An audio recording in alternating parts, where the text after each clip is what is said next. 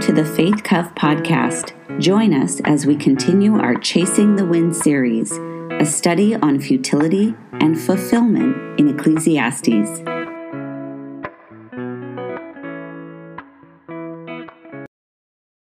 What a joy it is to be able to come together with God's people and sing Hallelujah, which means praise to God. Halle, praise, Lu, to, Yah is Yahweh, is God. And so we celebrate that we can sing hallelujah to God through life's ups and life's downs. Life is not always easy, but in the midst of all of it, we know that God is with us and God loves us like no one else can.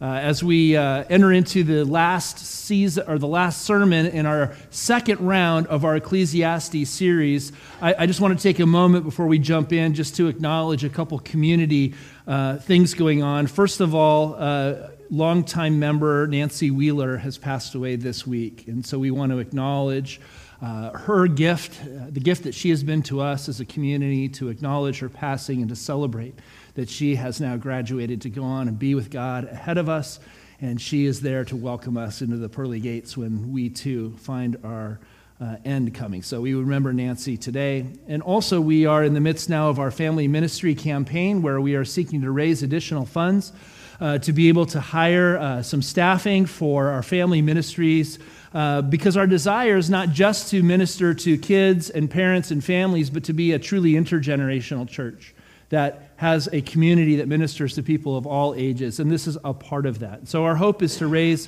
$200,000, both in upfront contributions as well as monthly pledges to be given over the next 2 years that would fund these positions in a decreasing amount over 3 years, 100% the first year, 50% the next year, and 25% the third year. This week, we've provided the pledge cards for you. We have physical printed cards that are available in the lobby if you'd like to pick one up. Also, we have our digital online version of that you can do online through our website or through the email that went out. And this will be continuing through Sunday, May 1st. You can turn in those cards at any time, but on Sunday, April 24th, the Sunday after Easter, the last week before the campaign ends, we're going to invite everyone to bring their cards in worship on Sunday, where we will ask God to bless these pledges and contributions towards His mission that He's called us to. If you've already turned one in, we will bring it for you. If not, that might be your Sunday to make a final commitment in how you want to participate and support that campaign. I've been told this morning that our campaign is already at $18,000. So thank you very much. You may have seen that. Yeah, that's worthy of applause.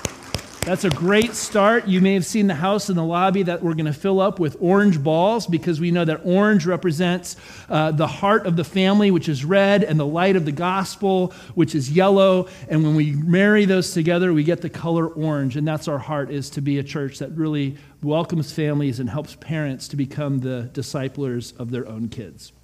So continue to be in prayer about how God may lead you to support that ministry. As we were singing today, I couldn't help but feel, as Greg was talking about, how we are invited in worship to come and to be overwhelmed by the love of God for us. And I couldn't help but feel personally how more often than not, if you're like me, sometimes I feel overwhelmed by life. And maybe you come this morning with the burdens of life and work and family and all the cares and the burdens that you carry with you. And life can sometimes just feel overwhelming, or as Ecclesiastes tells us, toilsome. But we're invited to remember again, as we look into God's word and we worship together in God's community, is that God's mercy is more. God's love for you and for me is overwhelmingly more than all the cares and the burdens that this world could heap on us. And so I invite you to open your heart and your mind again this morning as we turn to God's word, to maybe hear a word for you through God's Spirit of His eternal and everlasting love for you, and an invitation to discover the overwhelming nature of His grace and His mercy, which can lift us out of our own despair and the toilsome nature of life in this world, and to discover the peace and the contentment and the joy that God tells us is available to us through His Son, Jesus Christ. It's in His name that we pray today. God bless this time of looking into your word. Help us to see your hand in all that we experience and to find joy in the midst of every season of life. Amen. And so, as I said, we wrap up round 2 today. We'll be ending with the second half of chapter 7. And in the quest to find fulfillment and satisfaction and meaning in life, to find the good life, the Tov life, as the teacher, which is what Ecclesiastes means in English, has been telling us that wisdom is a good thing.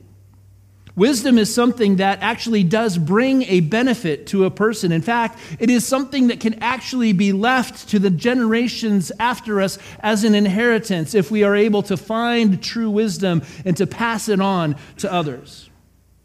However, he also wants us to remember and to be clear that its benefits, the gain that it can provide, which is his big question, right, is what gain is there in life that we can find in this world? Even the gains and the benefits of wisdom are contingent and limited for us human beings who live life under the sun. Having wisdom and knowledge, while important, doesn't give us the ability to be able to manage and control our lives ourselves. It doesn't give us independence from the God who created us and the God who continues to rule over the universe that he's made. And so the teacher has gone to great lengths to help us to understand that wisdom is profitable if it allows us to see the reality more honestly and more clearly, and to be able to live within the reality that God has created. You see, the true value of wisdom, he tells us, is when we allow it to begin to dispel the illusions that we bring to life, the lies that we believe about who we are or who we should be or the kinds of lives we should expect to experience. And in this, it helps us to point us away from the futility and the chasing after things that we can't manage or control and were never designed to be within our power, the futility that we find in chasing after the wind, and moves us in the direction of where we can find true fulfillment and happiness and contentment in life. Paradoxically, however, the teacher has also identified that wisdom can bring us sorrow and grief. Exactly because it gives us the clear insight into the true nature of who we are and the world that we live in.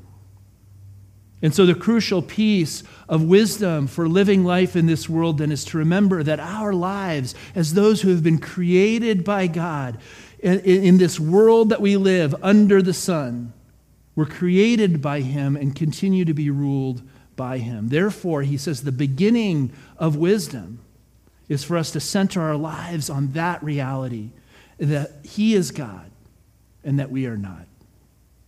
And so the first and most important thing he says in verse 13 of chapter 7 that we can spend time doing, that we can invest our lives in, is to consider what God has done. To think about, to reflect on, to remember the things that God has done that help us to understand the truth of the nature of life that we live and the invitation that God has given us to put our full trust and our faith in him for our happiness and our meaning and our satisfaction.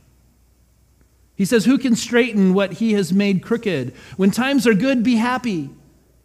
But when times are bad, consider this: God has made the one as well as the other. Therefore, no one can discover anything about their future.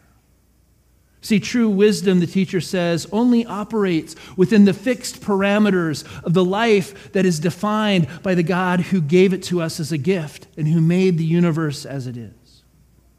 So the teacher seeks to balance a healthy appreciation for wisdom on the one hand with a critique of its human limitations on the other, so that we don't fall victim into somehow thinking that through gaining wisdom and knowledge and understanding, even wisdom and knowledge and understanding of God, is something that we can use to control our lives or to be able to manufacture the kind of life that we think we want or that we deserve.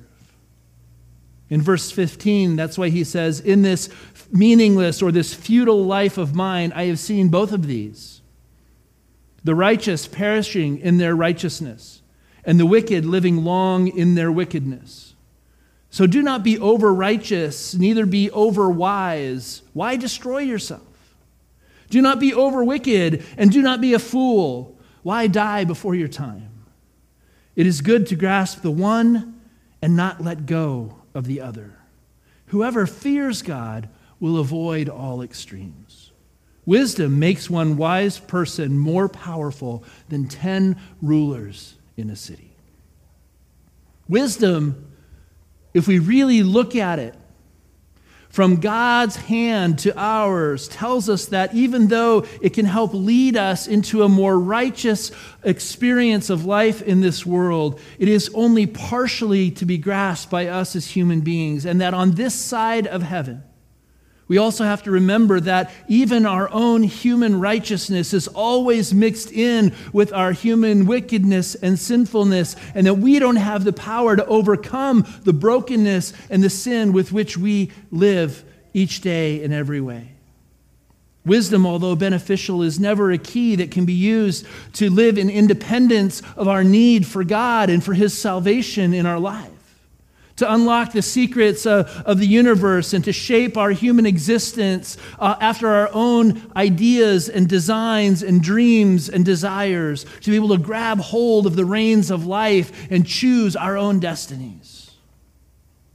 Although there are many ways of being in this world that are wiser than others, and that can lead us to a greater experience of fulfillment and joy and contentment. In the end, the universe is not a predictable machine that was designed for our personal use and manipulation. God never intended it to be that way.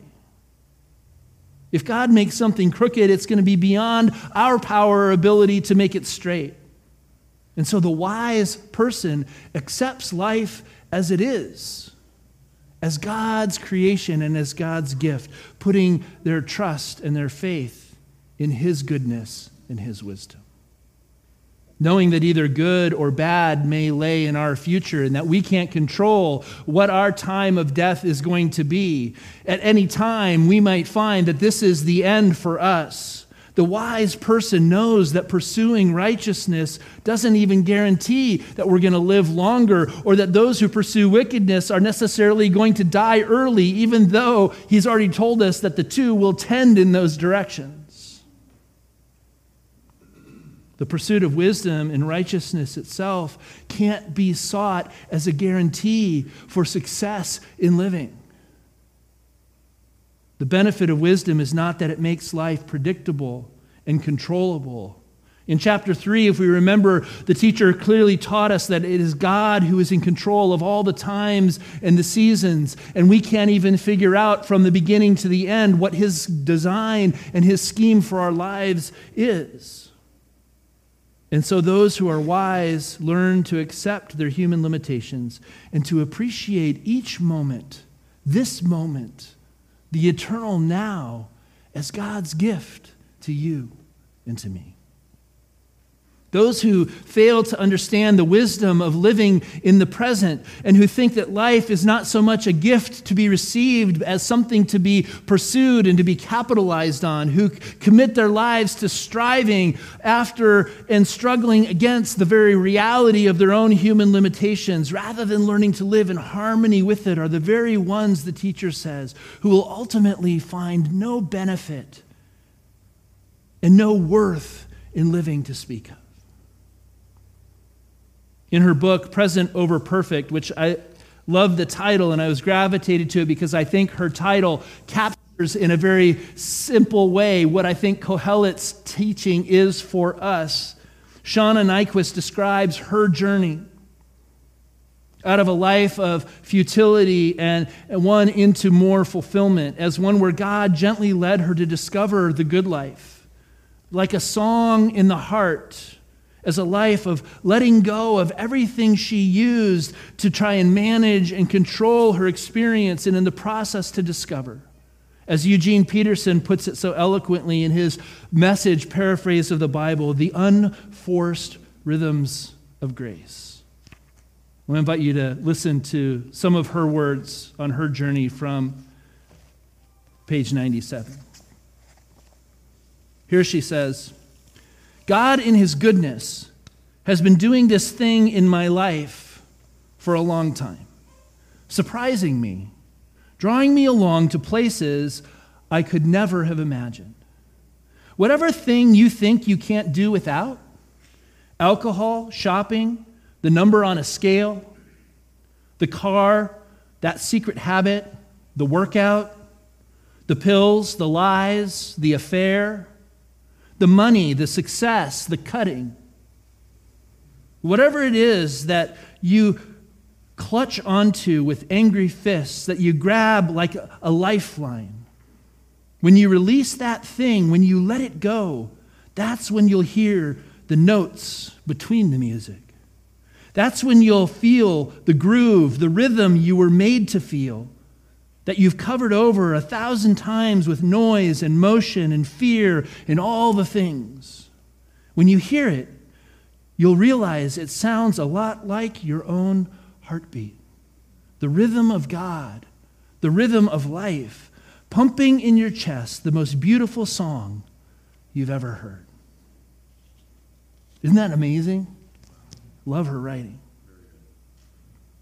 See, the teacher also knows that wisdom and knowledge is attractive to some people because it appears on the surface to offer the possibility of greater control and manipulation of life. That some people believe even that our understanding and our knowledge of faith and of religion and of God's word gives us the wisdom and the ability to manage lives on our own. Consequently, the righteous person, it is thought, can guarantee for herself or himself greater blessings from God, including long life and financial prosperity, which is part of the whole prosperity gospel that has arisen in the modern world. Yet for the teacher, this represents a profound misunderstanding of the true nature of the world we live in. While people should indeed avoid excessive foolishness and wickedness, he says, which do not lead to the good life that God intends, he's equally adamant that as people we should avoid excessive righteousness and wisdom when they too are used only as a means to an end for ourselves. Both of these are ultimately incompatible with what true biblical wisdom is, that reminds us that the fear of God or the reverence for who God really is the beginning of godly wisdom. You see, both kinds of wisdom represent their own path toward refusing to accept the limitations of our human existence before God who created us. And those who pursue even righteousness with the intent of finding their own gain in life, hoping to find a fingerhold as they climb the ladder of success, are just as guilty of arrogance and sin as those who pursue wickedness with the same underlying motivations. How easy it is, the teacher tells us, to put a religious spin on our life and somehow think that we're better than those who are not pursuing faith and righteousness as good as we are. Both, he essentially says, are guilty of the sin of hubris, or maybe what the Bible more typically calls the sin of pride. I love one commentator's definition of hubris, where he says, hubris is the arrogant self-deification in which mortal beings so regularly indulge as they seek to fashion reality after their own design. Godly wisdom, on the other hand, allows us to see the futility in seeking to control life by being over-righteous, as well as the futility to seek control in life by being over-wicked. Both of them are pathways to futility.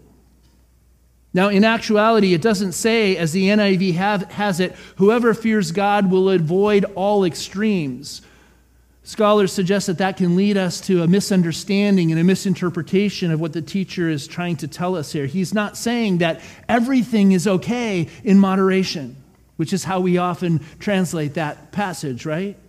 As if any behavior that's within the two extremes is equally acceptable and will lead us to the good life that God desires for us. More literally, he says, whoever fears God will go out from both, or will proceed from both. That both truths, that extreme righteousness and extreme wickedness with a desire to manage and control lives ourselves, are both doomed to failure. So the truly wise person will grasp both of those truths and will proceed in life in the boundaries and the restrictions of a life that God has designed and given us and invites us to live in His presence and through His wisdom. A genuine reverence for God is what sets the boundaries around what human existence was intended to be and how we can discover our best life in relationship with Him.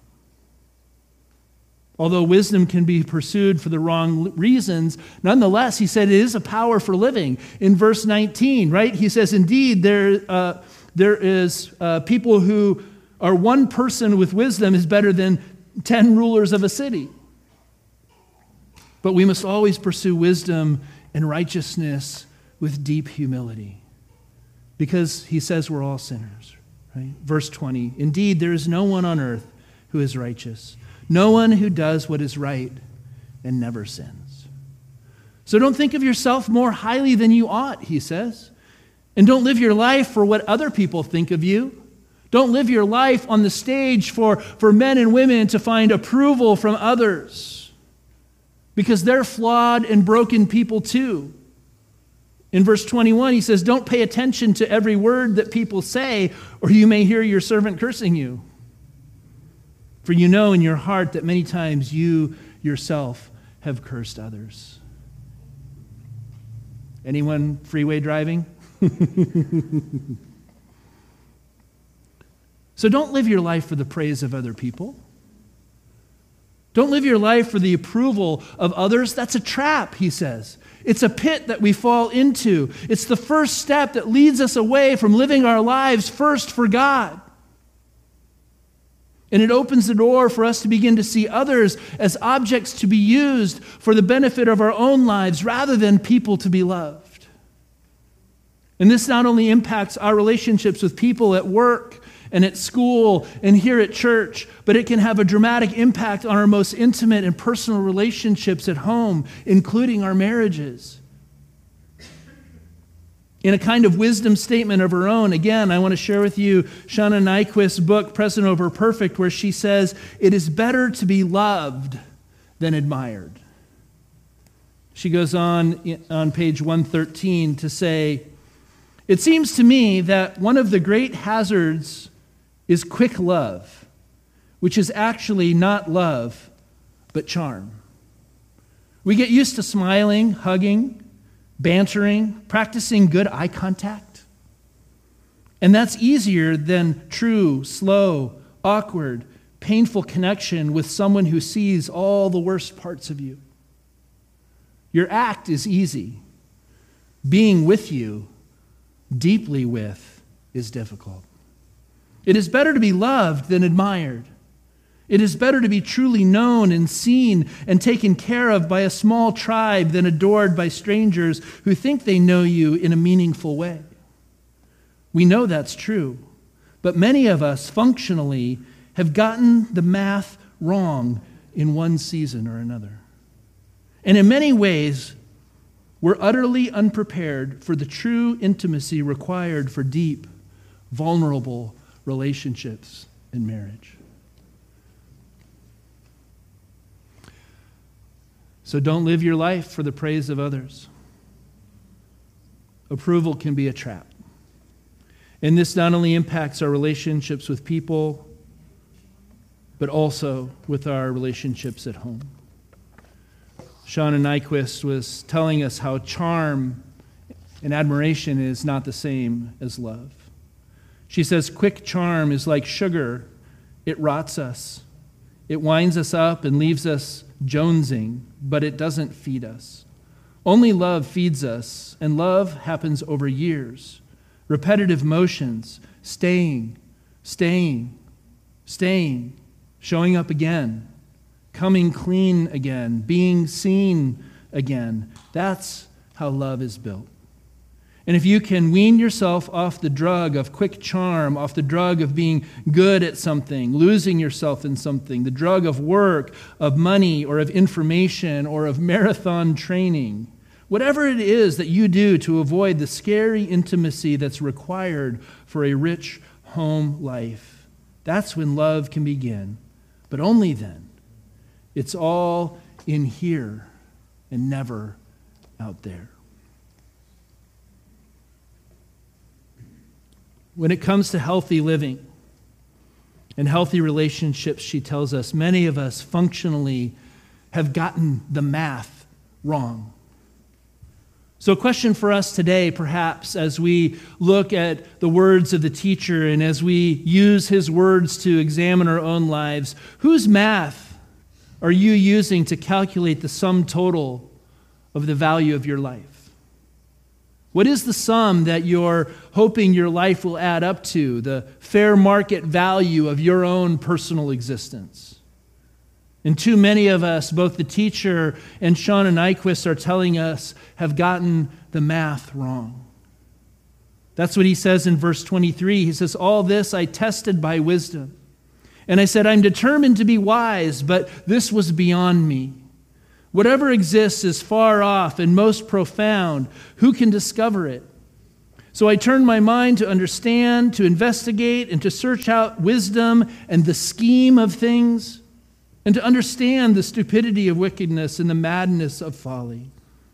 The teacher says, remember where we've been before. Remember, I tried all of this. I tried the path of seeking to find gain through wisdom and knowledge and understanding and found it wanting. The scheme of things, he says, is far off and profound, or literally, it is deep and deep. Now, I love that phrase, the scheme of things, but what in this context is a scheme? What is the author talking about? Well, a definition of scheme could be a large-scale systematic plan or arrangement for attaining a particular object or putting a particular idea into effect. Or a second one could be a systematic or organized configuration or design. Like we would use the term a color scheme, right? And so the teacher says that he was seeking to discover the scheme of things or the design of the universe, how God had put things together and what it all meant. Because if you can understand the design, then you can work the system. And so the question might be for us, again, what is the scheme or the design that you're imagining for your life? What is the design that you have on life that continues to frustrate you or disappoint you? And how might God be wanting us to alter our perspective and to gain new insight into how He's designed and created us to be? You see, the teacher wants us to understand that it's impossible for each of us in our own limited wisdom to grasp the scheme of things, to grasp and understand God's plan designed for your life and for mine in such a way that we can gain control over it or manage it or manufacture it to our own good.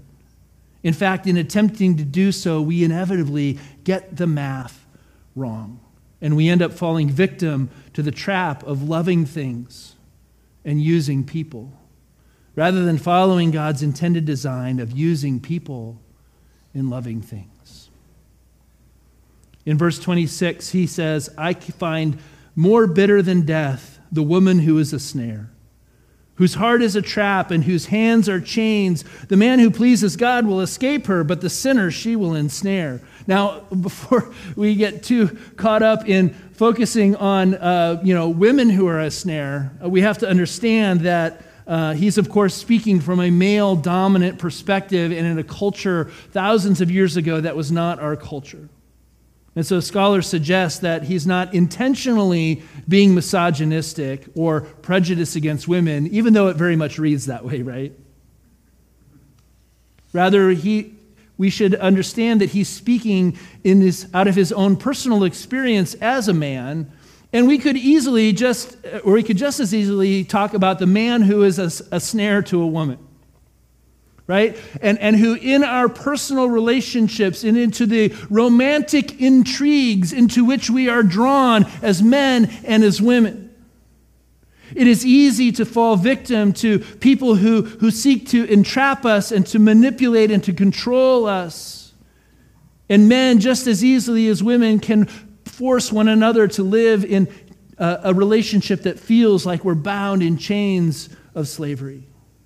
And so the point is not to focus on gender or a problem with women versus men, but on the wisdom it takes for both men and women to live lives in reverence for God, embracing the wisdom of God's design for life and for relationship, which is what helps us to prevent getting the math wrong in our relationships with God and our relationships with one another. And so he says, don't seek to find your fulfillment in another person. That's a trap. Instead, finding your fulfillment in God alone allows you to then learn how to truly value and love other people in your life, not as objects to be used, but as people to be loved. Although awkwardly stated and seemingly skewed against women, it's most likely not an attempt to make a negative judgment about the goodness of women versus men, but rather it's simply stating that in my futile attempt at searching for answers, the teacher says, I found very few genuinely righteous people.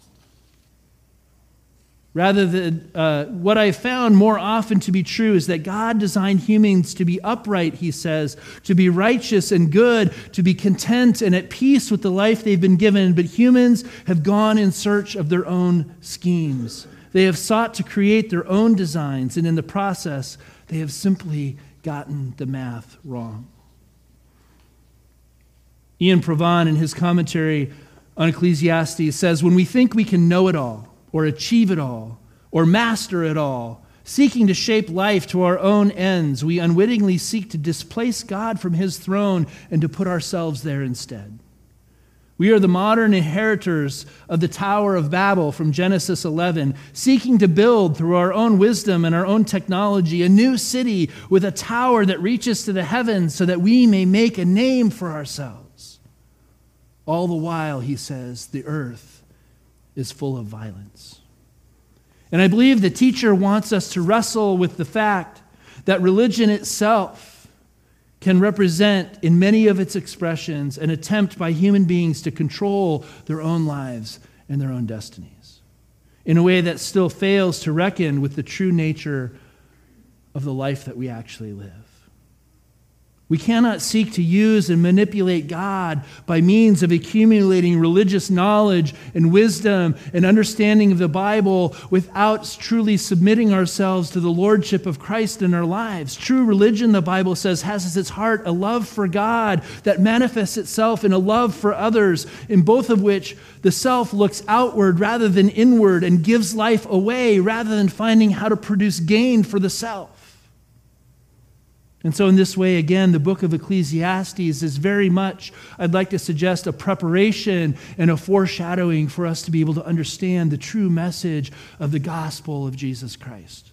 The good news that God has revealed about his love and his grace through his son, Jesus. You see, in the New Testament, true wisdom is ultimately linked to the person of Christ, and that it attacks any wisdom that is ultimately pursued apart from him. There is a human wisdom that opposes God and that God opposes. It's a wisdom that he intends to frustrate, and in the end, he will overcome. In 1 Corinthians 1, 18 to 25, we won't have time to read the whole thing, but Paul says in verse 23, we preach Christ crucified. A stumbling block to Jews and foolishness to the Gentiles, but to those whom God has called, both Jews and Greeks, Christ, the power of God and the wisdom of God. For the foolishness of God is wiser than human wisdom, and the weakness of God is stronger than human strength. And so the teacher has come full circle and identifies the problem. The problem of human life in this world is that God has created you and me to be upright and to be righteous, and to live in our relationship with him. But we have gone running after many and different schemes in our own designs. And in Jesus, God invites us all to repent of our wandering and to come back to life in God and to discover in him a wisdom for living that isn't based on our need to manage and control life, but to really receive every moment as a gift from him. And as a result, that we too become people who have wisdom and love and grace to share with others as we allow that to be the inheritance that we pass on to our kids and to their kids and to every generation after us. The only safe kind of wisdom, the teacher says, is a wisdom that is rooted in God. And the Bible tells us is centered in the person of Jesus Christ, which thus knows its desperate need for God's mercy and grace and receives all of life as his gift to us. We have to be careful then not to practice a religion that seeks to control, but one that seeks to give and bless others in his name. Would you pray with me? God, we thank you for your word. And we thank you for the teacher and his challenge to us to look honestly and openly at the nature of life and the world we live in.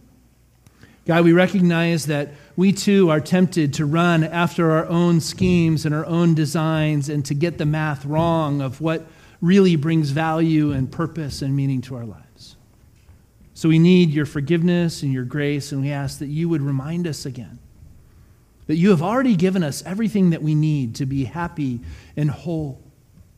That through your Son and his sacrifice on the cross, you have shed your blood in a way that allows us to receive the forgiveness of sins and to not go searching after all the things that we think we need to be able to manage our pain and to overcome our fears and to numb our existence in life, but to find true joy and happiness as we live life in you, giving us a true gift that we have, the gift of our best selves, to give away to others. In Jesus' name, amen.